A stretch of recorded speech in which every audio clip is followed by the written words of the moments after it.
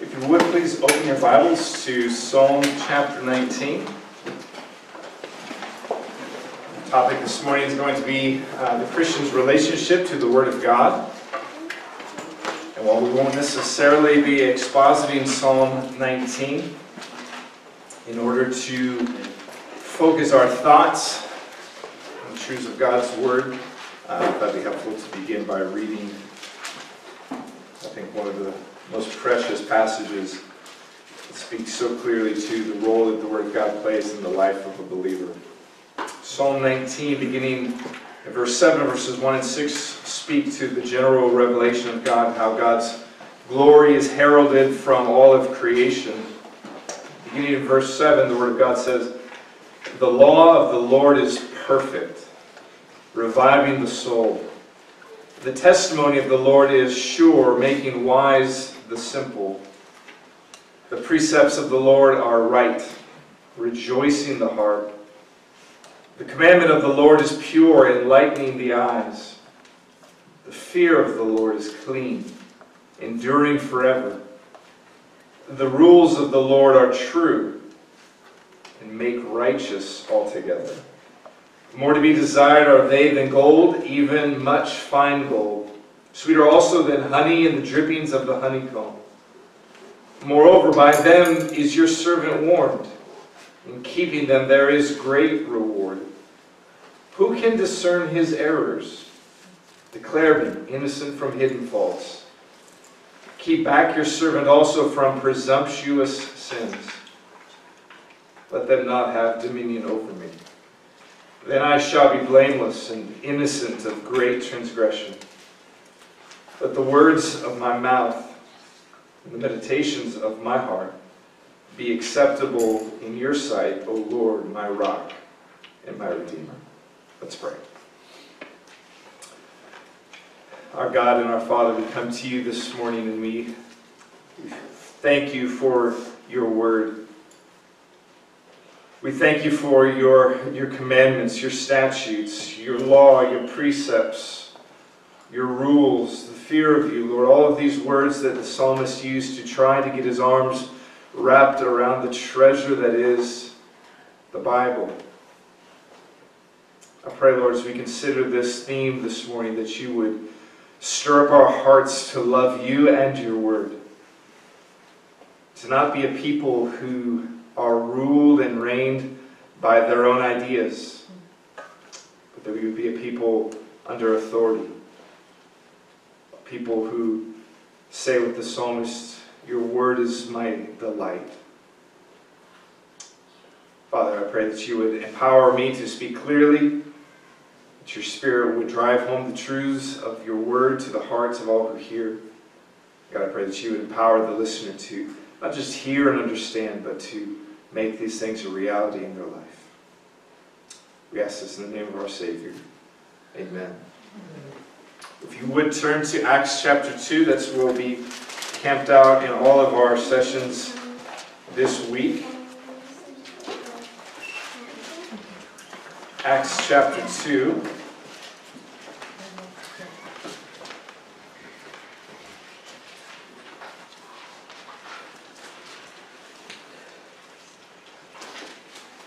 And we see in the book of Acts a snapshot, a picture of the early church as Pentecost has fallen, the Spirit has come. In chapter 2, people are being saved literally by the thousands. And beginning at verse 41 of Acts 2, it says, "So those who received his word were baptized, and there were added that day about 3,000 souls. And they devoted themselves to the apostles' teaching, to fellowship, to breaking of bread, and prayer. And awe came upon every soul. And many wonders and signs were being done there through the apostles. And all who believed were together and had all things in common." So this picture we get of the church really as it's in its infancy, as it's being born weeks after the ascension, as the apostles are beginning their ministry in Jerusalem. we get a picture of things that we ought to be devoted to, if I were to use the language that the apostles use in this text. They devoted themselves to these things. We said there were about 4. I think if you add breaking of bread and understand it to be the sacrament of the supper, you could say 5. But for our purposes, we're going to look at 4. And we looked at prayer last night. This morning we want to look at what does it mean to be devoted to the Word of God. As a Christian, as a person, what does it mean to be devoted to the Word of God? What does it mean theologically? What does it mean practically in your life? I've got a few sayings that I try to get a lot of mileage out of. I'm sure most of my folks by now can quote half of them. But one of the things that I say often is this: theology has consequences. What you believe will impact your life. And it really almost doesn't matter what area of theology we're talking about. What you believe, by nature of it, will impact and change your life. It's similar to what A.W. Tozer said. He said the most important thing about a person is what comes to their mind when they think of God. That's the most defining, life-shaping truth about them. What you conceive of when you think of God will shape everything about your life. If you apply that same principle to really almost any area of Christian doctrine, you can chart the course of someone's life. If you show me what you believe, I can, with some degree of detail, I can show you where your life will end up. If you show me or show anyone what your doctrine of the Scripture is, I can tell you a lot about what your life is going to look like. Don't we all know folks whose doctrine of the Scripture, or doctrine on how God reveals Himself, maybe that would be more appropriate, changes and directs all of their life. So the topic that we talked to this morning is one of vital importance, and it really drives at the question, does God still speak to His church? And if God still speaks to His church, how does He speak to His church? If God speaks to His church through various means, what impact does that have on His people? Well, I think it really goes without saying that God still speaks to His church today. God actively, fully, clearly speaks to His church. I don't really know anyone who would disagree with that statement. Where we get into disagreement is where you would say, well, how does He speak to His church? How does the Word of the living God come into the life of men and women who live in 2018 in Canada or Kirkland or wherever we are? How does that truth come into our lives? So if you're taking notes this morning, let's kind of break our thoughts into, again, 3 pieces. We want to first look at this single truth. God still speaks to His church. I want to kind of wrap the 2 questions together. Does God speak, and how? We'll answer that under both of under this single heading. God still speaks to His church. In Acts chapter 2, when it mentions they devoted themselves to the apostles' teaching, what that is alluding to or speaking to is that as the disciples taught the Scriptures, that the people of the church were giving themselves to that doctrine, that they were devoting and disciplining themselves to be present, to hear God's Word faithfully taught. The term apostles' teaching doesn't just mean New Testament teaching. It means all that the pastors and elders of the church were teaching them from the Scriptures. The Word of God is how God speaks to His church today. That's the how. Does He speak? Yes. How does He speak? Well, He speaks through Word. And again, if we had time, we'd talk about how He speaks through sacraments as well. But they're bound and tied together. God speaks through His Word. And how we define or what our bibliology is, or how we describe our theology of the Bible, will then dictate to us how we submit our lives to it. Remember in 2 Timothy chapter 3, Paul says, all Scripture is breathed out by God and profitable for teaching, for reproof, for correction, and for training in righteousness, that the man of God may be complete, equipped for every good work. And sometimes when we hear passages of Scripture that we're very familiar with, they almost lose some of their edge a little bit. They become so common that they cease hitting us really squarely in the face. Listen to that again. All Scripture is breathed out by God. These are His very words. We use the word inspiration to describe this breathing out of the Word of God. And I say in our liturgy at our church in Kirkland, every time I read the Scripture, I say, this is the Word of the living God. That should strike us as sober, as authoritative, as an event that is unfolding right in front of us. We're not hearing the thoughts of men.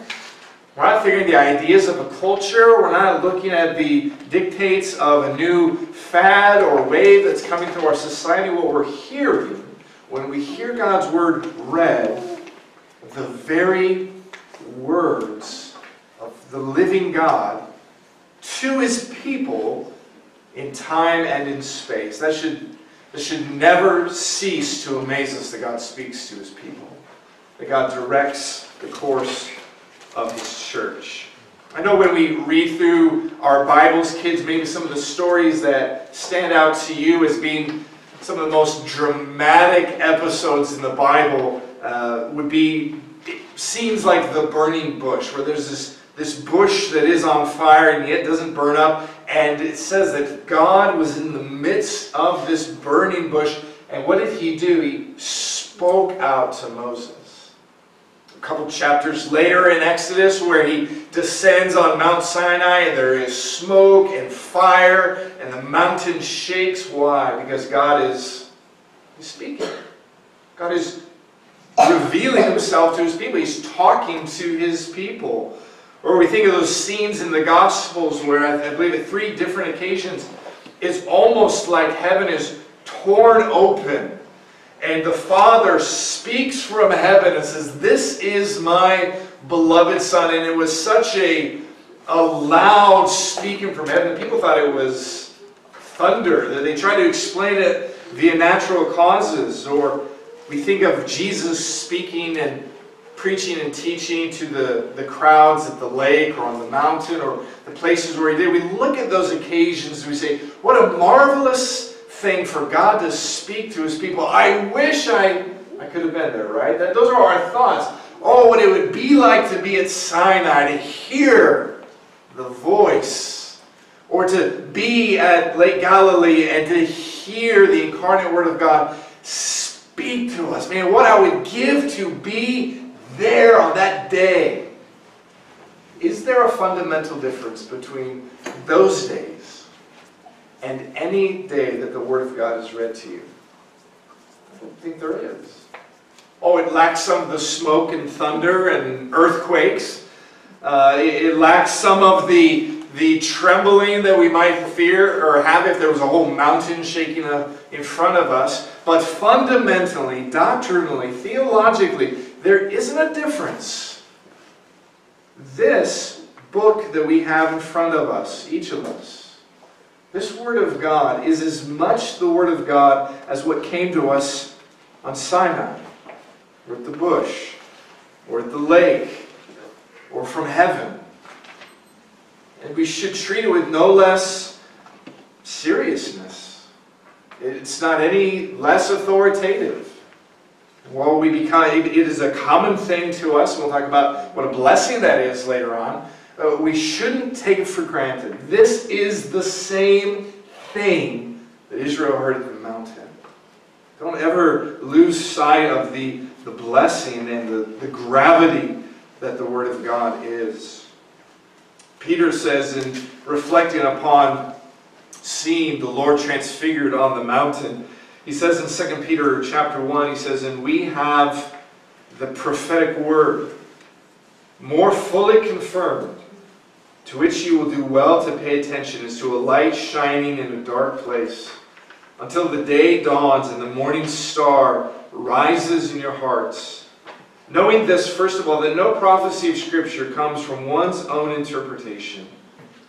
For no prophecy was ever produced by the will of man, but men spoke from God as they were carried along by the Holy Spirit. Peter says this Scripture that you have in your hands is the product of God's work in the life of men, speaking clearly as He did, and it supersedes and is more fully confirmed than any of the experiences even that Peter had in his life. It's a more sure word.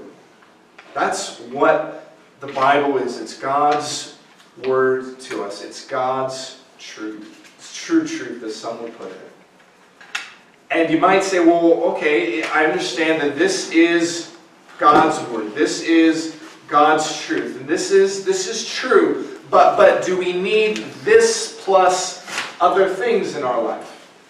Do we need this plus experience? This plus ecstatic encounters? This plus whatever it might be? This plus odd feelings or whatever it is? Do we need the Bible plus something? Maybe we don't argue that the Bible is the Word of God, but maybe we wonder whether or not it is sufficient, full. Another way we talk about it, kids, is the Bible enough? Enough truth, enough authority to direct all of your life? And the answer is a resounding yes, absolutely. It is fully sufficient. The Second London Baptist Confession, I think, states it so clearly and crisply. I want to read it to you this morning.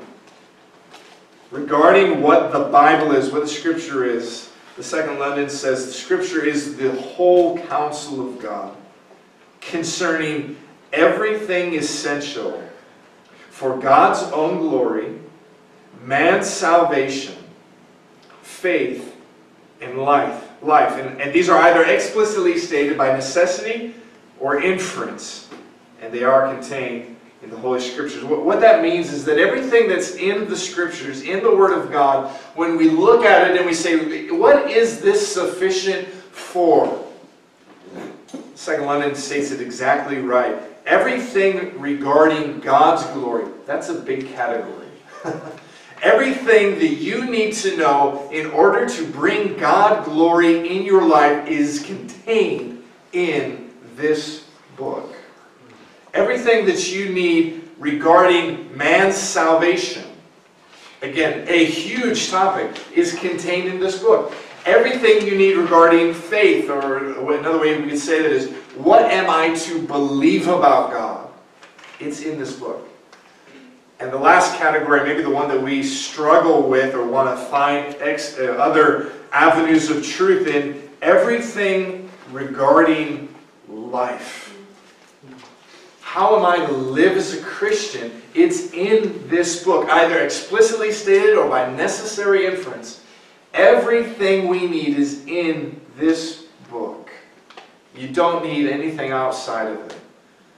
As much as I love other theological books, I love the Puritans, I love the Reformers, I love the fruit of godly minds, all of those are not anywhere near this. And they're only good to the degree that they help me understand this more fully and more rightly. We are to be people of one book only, and that is the Word of God. When we talk about it being sufficient for life, what we mean is it lacks nothing. I don't know about how the word sufficiently is used up in Canada, but in the U.S., when we say sufficient, often we use it in like a diminutive sense. Like, how was dinner? It's sufficient. Like, we usually don't mean it in a good, full, overflowing, abundant way. But that's the way we use it with the Word. How is the Word? It's sufficient, it's full, it lacks nothing, it's perfect. There's no area where I look at it and I say, you know, it's really kind of lacking in this topic or this area or this stream of truth. No, it is full and overflowing with the truth that we need regarding God's glory, man's salvation, what we are to believe, and how we are to live. You don't need to look anywhere else. God has given you everything that you need. Hebrews 1 and 2 says, long ago and at many times and in many ways God spoke to our fathers by the prophets. But in these last days He spoke to us by His Son, whom He appointed the heir of all things, through whom He has created the world. And the author of Hebrews is saying that God has, throughout time and history, spoken in different ways. At the bush, or at the mountain, or through Elijah, or Elisha, or Jeremiah, or Ezekiel, or Obadiah, or Hosea. He's used men in different times and cultures and places to be the vessels by which He speaks. But in the last days, in the epoch that we're in now, He's spoken finally in His Son, and through the apostles His Son has established. So the last word that comes to us is the word of Christ and the men that He ordained to continue, to be the 12 apostles. That is the final, full, complete word of God. We don't lack anything outside of that. In fact, the Second London, in that same paragraph, continues. It says, nothing is ever to be added to the Scriptures, either by new revelation or by human tradition. The word that we have is spoken through the various ways that's referring to the Old Testament, and Christ and His apostles. That revealing of God's will and truth lacks nothing. It's set, it's established, it's final. It doesn't need any excess chapters stapled in the back of your Bible. If that's the true doctrine of Scripture, is it any wonder to us why the early church devoted themselves to the teaching of the Scriptures? Should be no wonder at all. I mean, if that is true, and it is, if that's what the Bible is, the full revealed will of God, including everything that you and I need for life and belief and godliness and God's glory and salvation, is it any wonder that they gave themselves to it? It shouldn't be a wonder at all. It should cause us to wonder is why we don't give ourselves to it more than we do. So let's look secondly. The first is that, does God still speak to the church that theology of the Scripture? Yes, He does, and here's how He does it. He does it through His Word. The second point we want to look at this morning is the ministry of the Word in the church. That's what the Word of God is. How does it play itself out in the life of a local body, the life of a local church? How does it live and breathe among us? We can divide up how the Word is working among us in kind of two categories. We think of it in private ministry and public ministry. And so first, let's consider the private ministry of the Word, what we would usually call Christian devotions, your personal reading and studying of the Bible. That's what we want to talk to here. Firstly, how does the Word of God impact the life of God's people? Well, it does so in private as each of us seek God in His Word, as we read it in our homes and have our own copies and multiple copies on our phone and more available to us than any other church in history has ever had. I mean, if you just wind the clock back 300 years or certainly 400 years, if your church had a copy of a Bible, you were considered a blessed congregation. I mean, they would actually literally chain the Bible to the pulpit to make sure that this most valuable of objects was not stolen. You didn't have a copy in your house. And then as we've grown and began to print, we in the last 300 years have the Word and access to the Word on a level that has never in church history been seen. We have it, we're word saturated when it comes to availability. And I don't quite know if we're word saturated in how we engage and encounter God. It's my understanding that it's my belief that we need to be devoted to the Word of God in private. If asking do you pray was as impactful to me as it was when I first read it from Ryle. I could ask you a similar question. Do you read? Do you study God's Word in private? And again, others can see if you're at church, if you're not at church. But if you are devoted to the Word of God in private, only you know that. Only you know if you daily seek Him in His Word. And we can begin to, as Christians, I was born and bred and raised in the church. And it was just kind of this thing that you knew you ought to do. And I'll admit, even as a young person, not fully knowing why it was I had to read the Bible. You knew you should, but you didn't necessarily always know why. It was this box that you had to check because good Christians read their Bibles. We don't read our Bible just to check a box. We don't read the Bible just because we have to. We should read the Bible because we have an insatiable desire, an insatiable hunger for God's Word to permeate every area of our life. And that doesn't happen accidentally. You don't get the Bible, you don't get God's truth through osmosis. If you put it under your pillow and sleep on it, it's not like the truths sink into your head. I wish that might be the case, but it isn't the case. It actually takes seeking these things out and studying these things. The Christian should be a man or a woman who says, I am too prone to think my ideas are truth.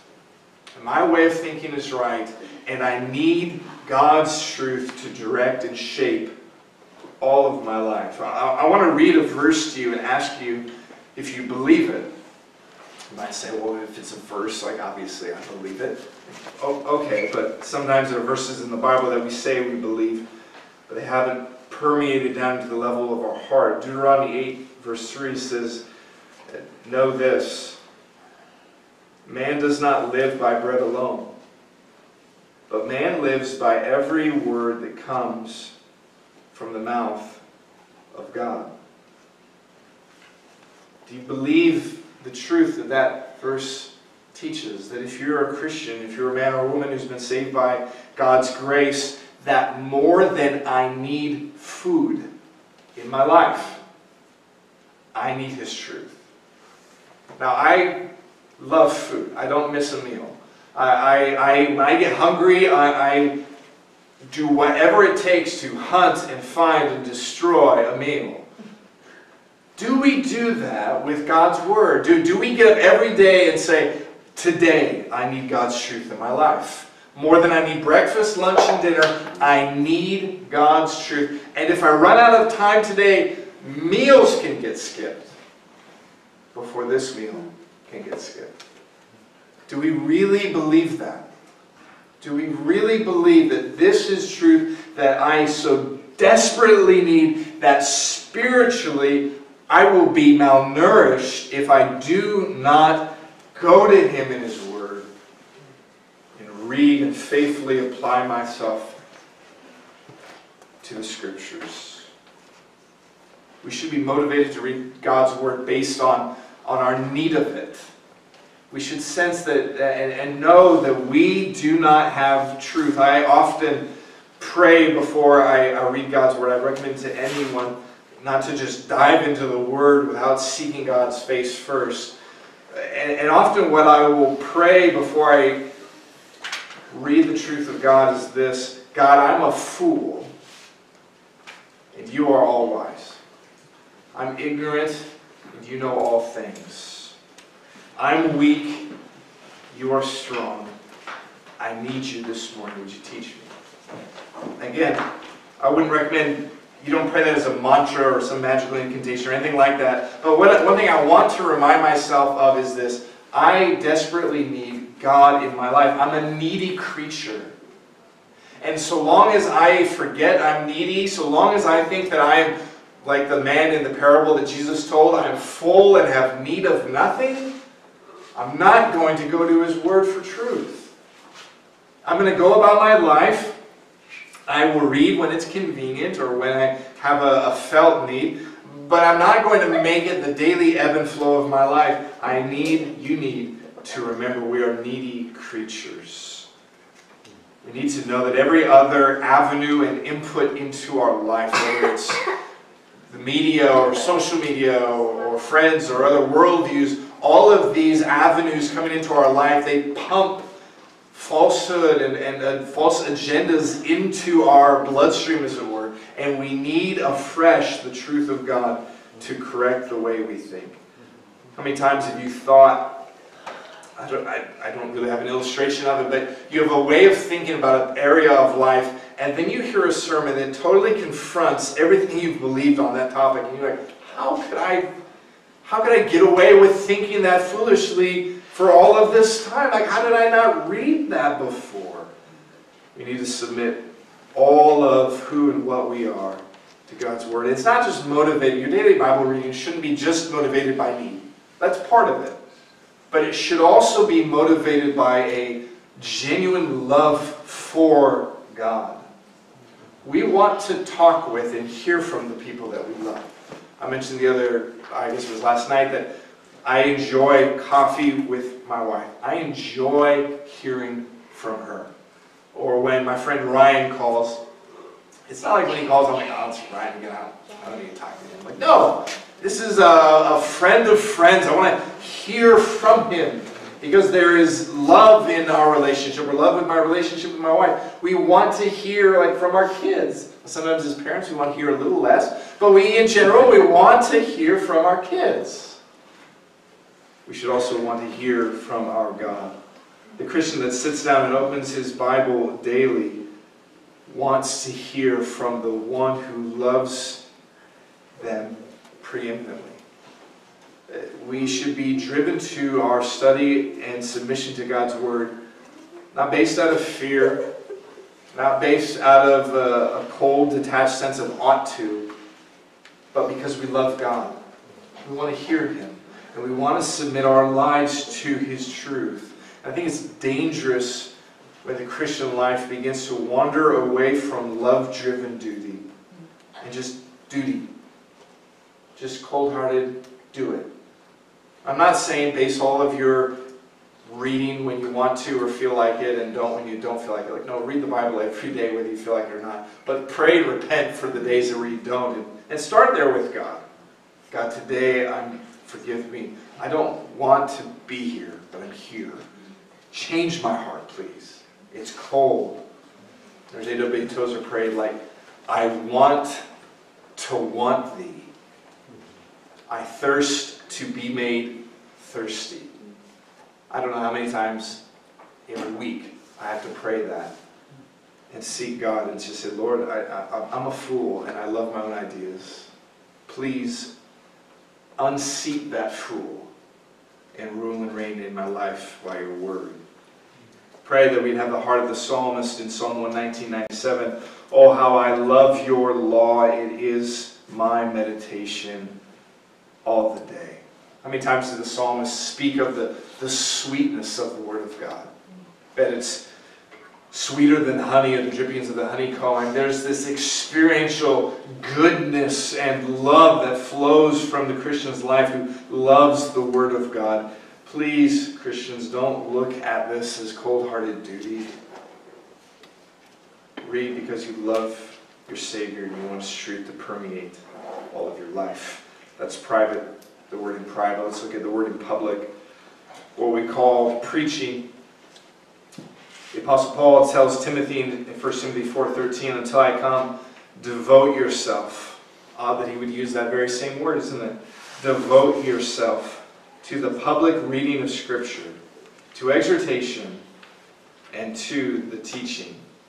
This is, I believe it's taught not just in the Scriptures, but I believe it's seen throughout all of church history.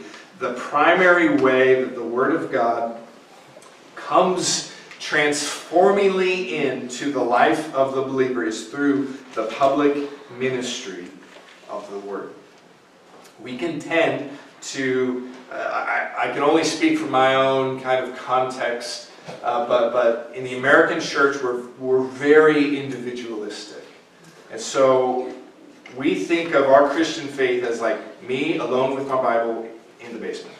Like that's me, and everything outside of that is auxiliary or it's appendix. It's good, but the heart of it is me in my basement with my Bible.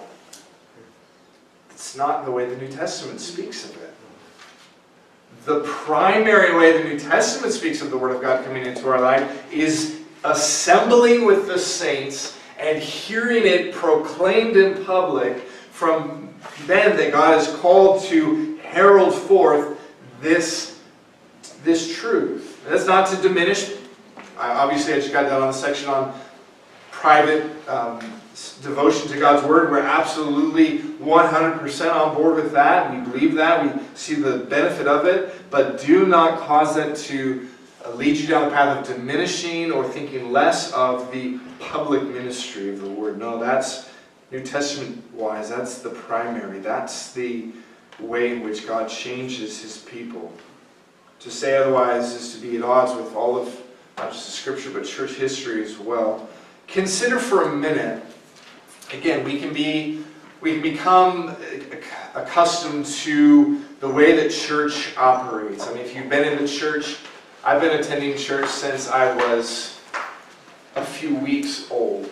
And so you can get into this pattern of we come here, we sing, we sit, he talks, we go have snacks. Like that's the pattern you get into as a kid, the snacks, that's what you're trying to get to is the snack time at the end of the service. And we can almost hear and endure the sermon rather than see it for what it is. Think with me for a moment about what is a sermon.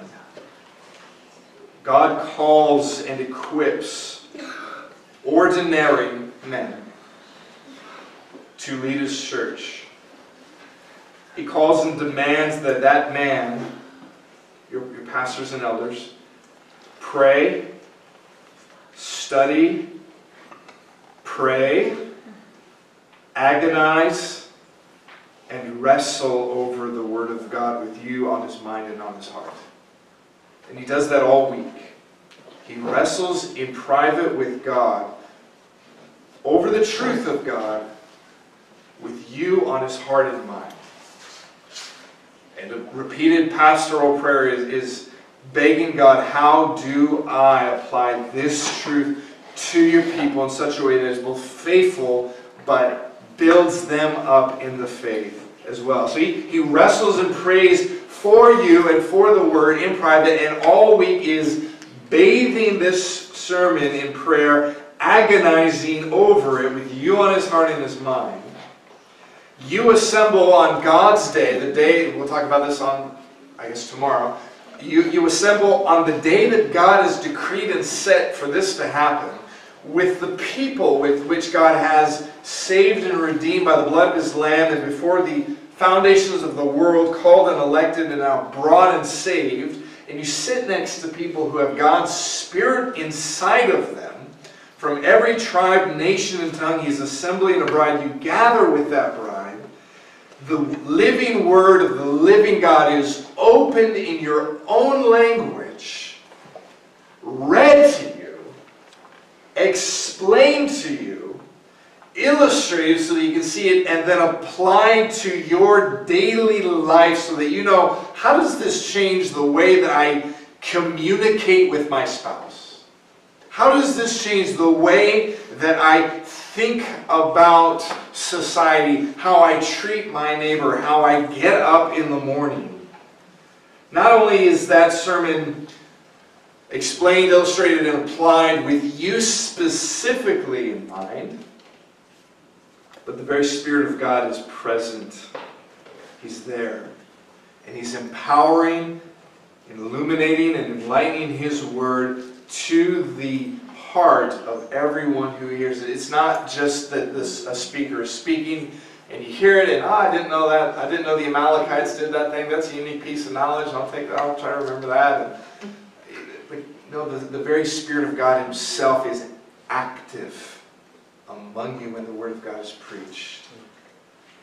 And He is empowering the Word to go forth into your heart, to change your heart, to transform your life into Christ's likeness, and to shape a room full of sinners more and more into the likeness of their Savior.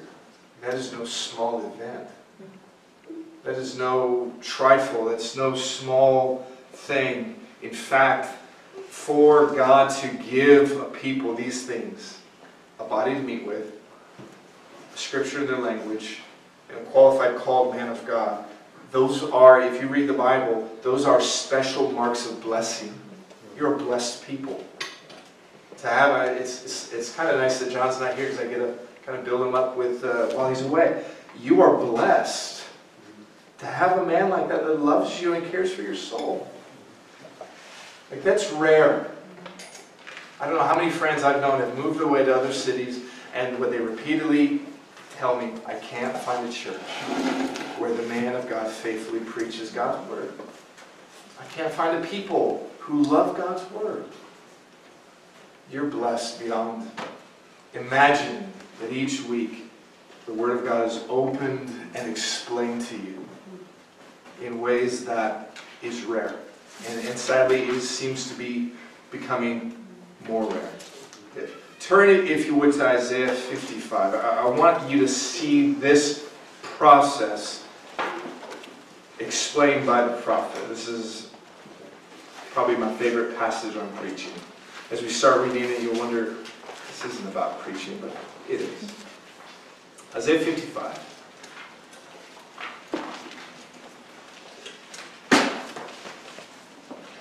Let's begin reading in verse 8.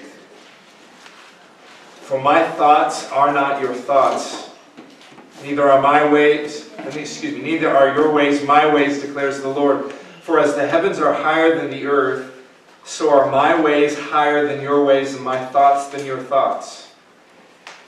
For as the rain and the snow come down from heaven, and do not return, but water the earth, making it bring forth and sprout, giving seed to the sower and bread to the eater. Do you see where preaching comes in here? So shall my word be that goes out from my mouth.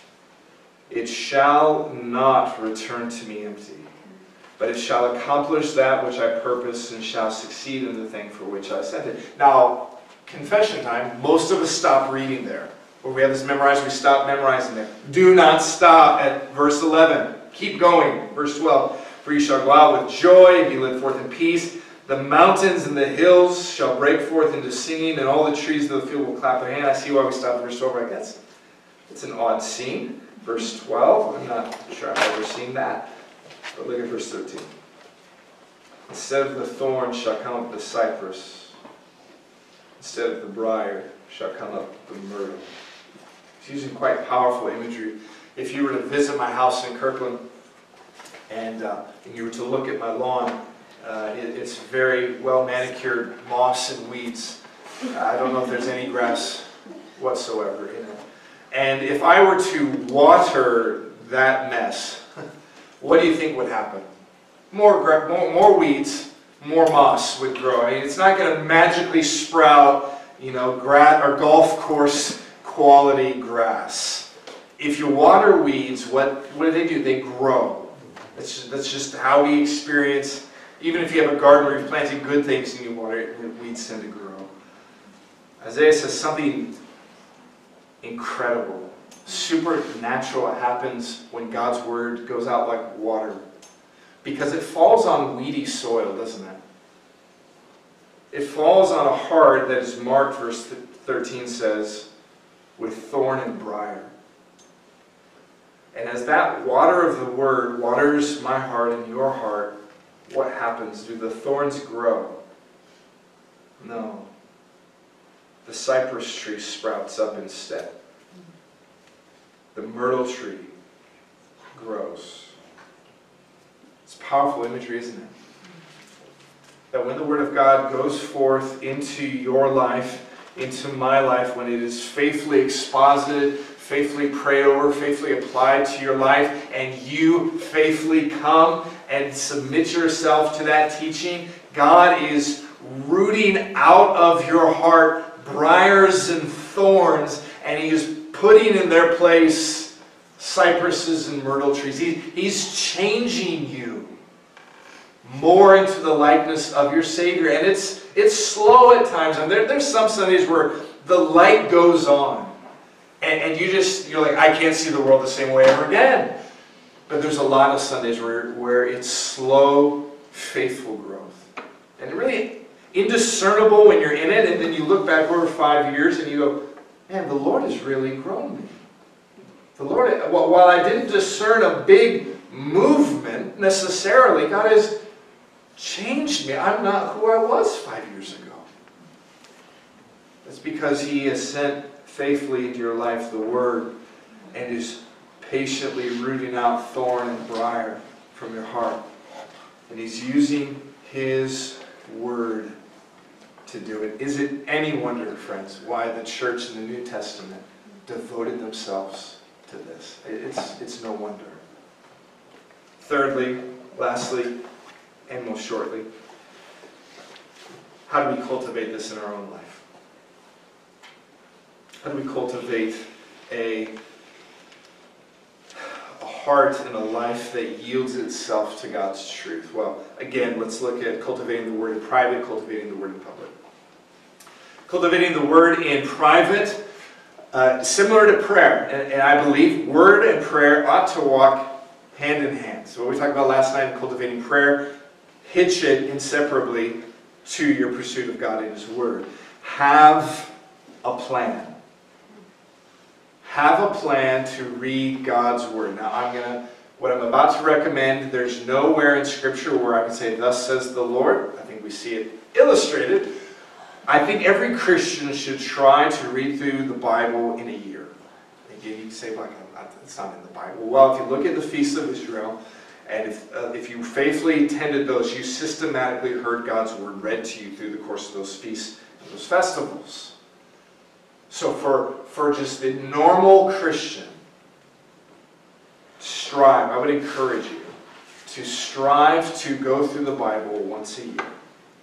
Try to, in your reading, develop a plan. There's 1,000 different plans out there. If you want Robert Murray McShane's plan or a chronological plan, or there's all, just look it up online or ask your pastor what plans he recommends. But have a system that you can attack the Word in a fashion that you get through all of it. Because all Scripture is inspired by God. And while Ephesians is a really rich and easy read, Leviticus is some tough sledding. And so I need a system that drives me to all of what God's revealed, because it is all for our benefit. So my encouragement would be to read for breadth and study for depth. So have a plan where you're taking in the breadth of the Word of God, but also have times and intentional studies where you are trying to drive deeply into these things. You're struggling with a sin, study that sin out specifically in God's Word, or you are counseling a friend, go deep on that topic. So have breadth and depth in your approach to the Word of God. Lead your family in the Word of God. I remember, I think it was I know it was Dr. Beakey. I think it was a story of his own life, not a story of his dad. Sometimes I get them confused. But he was saying that I think it was the story where he actually got like abducted in Europe, and he thought he was going to die. He was kidnapped, and they had told him before that if this certain mob, like they're active in the area, if they get you, like we'll never see you again. And they took him for some reason, and he said a lot of thoughts were going through his mind, and someone asked him, like, did you have thoughts of what I wish I would have told my kids? And he said, no, honestly, I didn't. And he said, because we have done family worship for the time that they were at home, he said, we've walked through all of what God's Word has said, and I've told them everything I have to say. He said, so there was nothing we didn't talk about. And I thought, I want that. I want that. I don't want to be abducted. But if I was, I want to be able to look back at my life and say, I have no regrets. I've walked my wife and my children through all of what God's Word has said, and we've spoken plainly of difficult topics.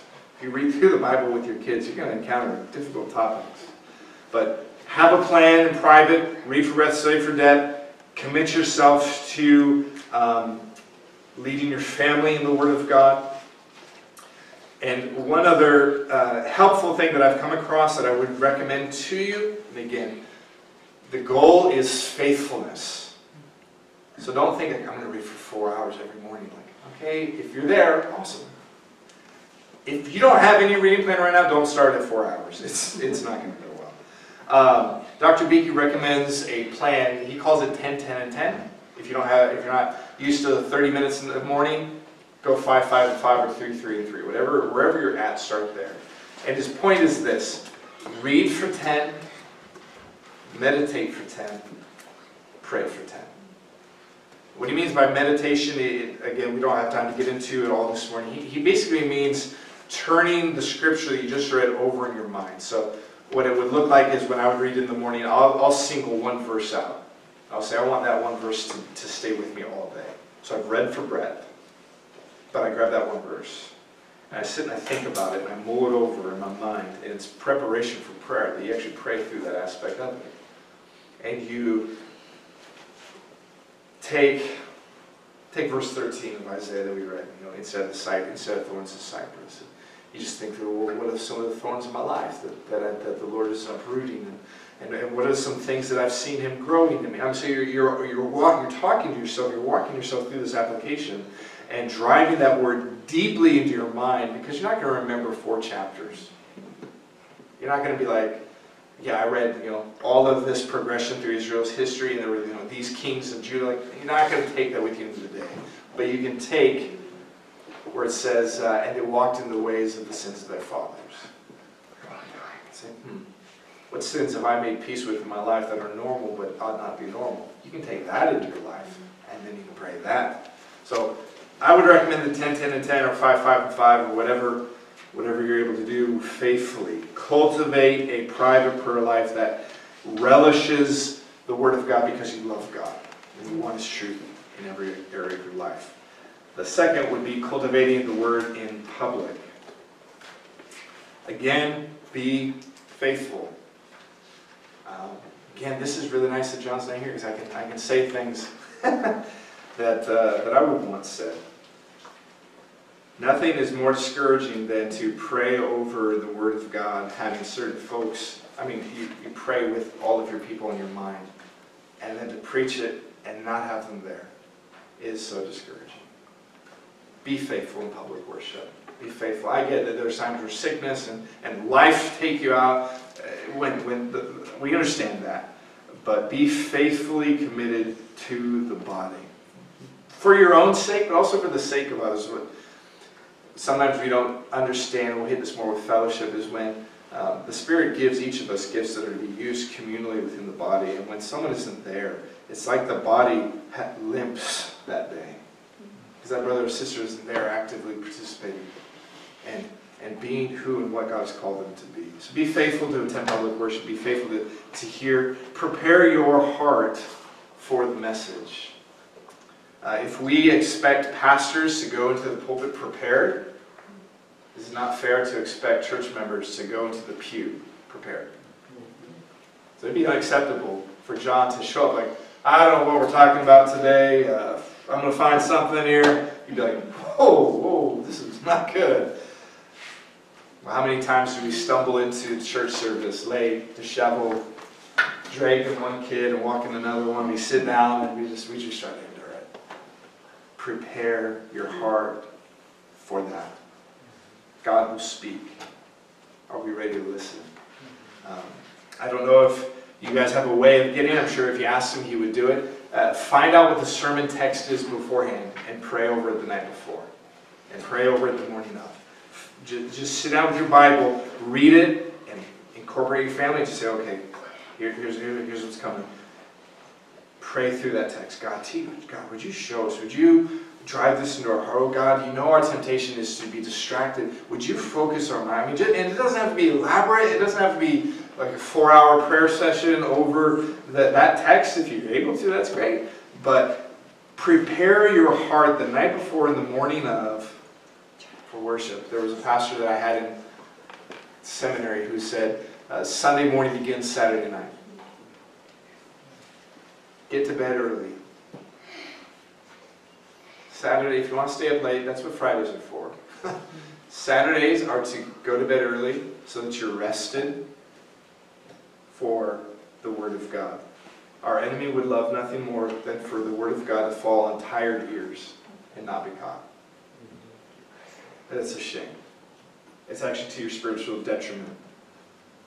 Go to bed early. Prepare your heart. Come with a sense of holy anticipation and sobriety. When you come into God's house on God's day with God's people to hear God's Word, be excited to hear God, what are you going to teach us today by your Spirit and your Word? Come hungry to the table. Come ready. I don't know if you're like me. You guys have a Thanksgiving in Canada, right? Yeah. You guys have stolen our idea. That's cool. But, ours comes first. I had a Canadian friend, and she would do Canadian Thanksgiving in America, so I got double Thanksgiving in different parts of the year. I loved it. It was a great idea. But on Thanksgiving, I don't know if you're like me, I don't eat the morning of. Like, my eyes are set on that meal. I'm ready for that. I come with anticipation. Come that way to your sermon. Come ready to hear. Come ready to receive. And I would say there needs to be anticipation, but also fear. Oh God, may we not be hearers and not doers. Oh God, my fleshly temptation is to hear this and not have it change me. Oh, don't let that happen, Lord. Don't let me walk out the same way I walked in. May we be a people whose hearts and at times our mouths echo what Samuel said in 1 Samuel 3:10. Speak, your servants listen. May that be the way we approach each and every time God's Word is preached to us. Let's pray. Father, we thank you for the gift that is your Word. Thank you for faithful men. Thank you for men like John. We do pray that you preserve him and protect him, that he would have years and decades of faithful preaching in this congregation. I pray for this people, for this church, this congregation, that they would be faithful to your word, that their lives would be marked as being a people under authority, that they are shaped by your truth. Oh God, dislodge in us our reliance on self and our obsession with our own thoughts. And drive us to your word. We do pray that you would root out the briars and the thistles. We pray and ask, oh God, that you would cause the cypress and the myrtle to spring up in our heart, that you would make us more like our Savior. Lord, we know that you will do that. Your word tells us this is the will of God, your sanctification. And while we can pray, know that you will do it, Lord, we know that you often use sharp tools, difficult truths to hear. And we pray that you would rebuke us in your word, correct us. And Lord, where we're discouraged, build us up. May we not be a people who are mopey and always under the cloud of sobriety, but that there would be a joy that comes from your word too. Like our God speaks and we hear him. That's a great thing. But God, I pray we'd be able to balance both of those, a fear of you and a joy in you. For your glory and name do we ask this. Amen.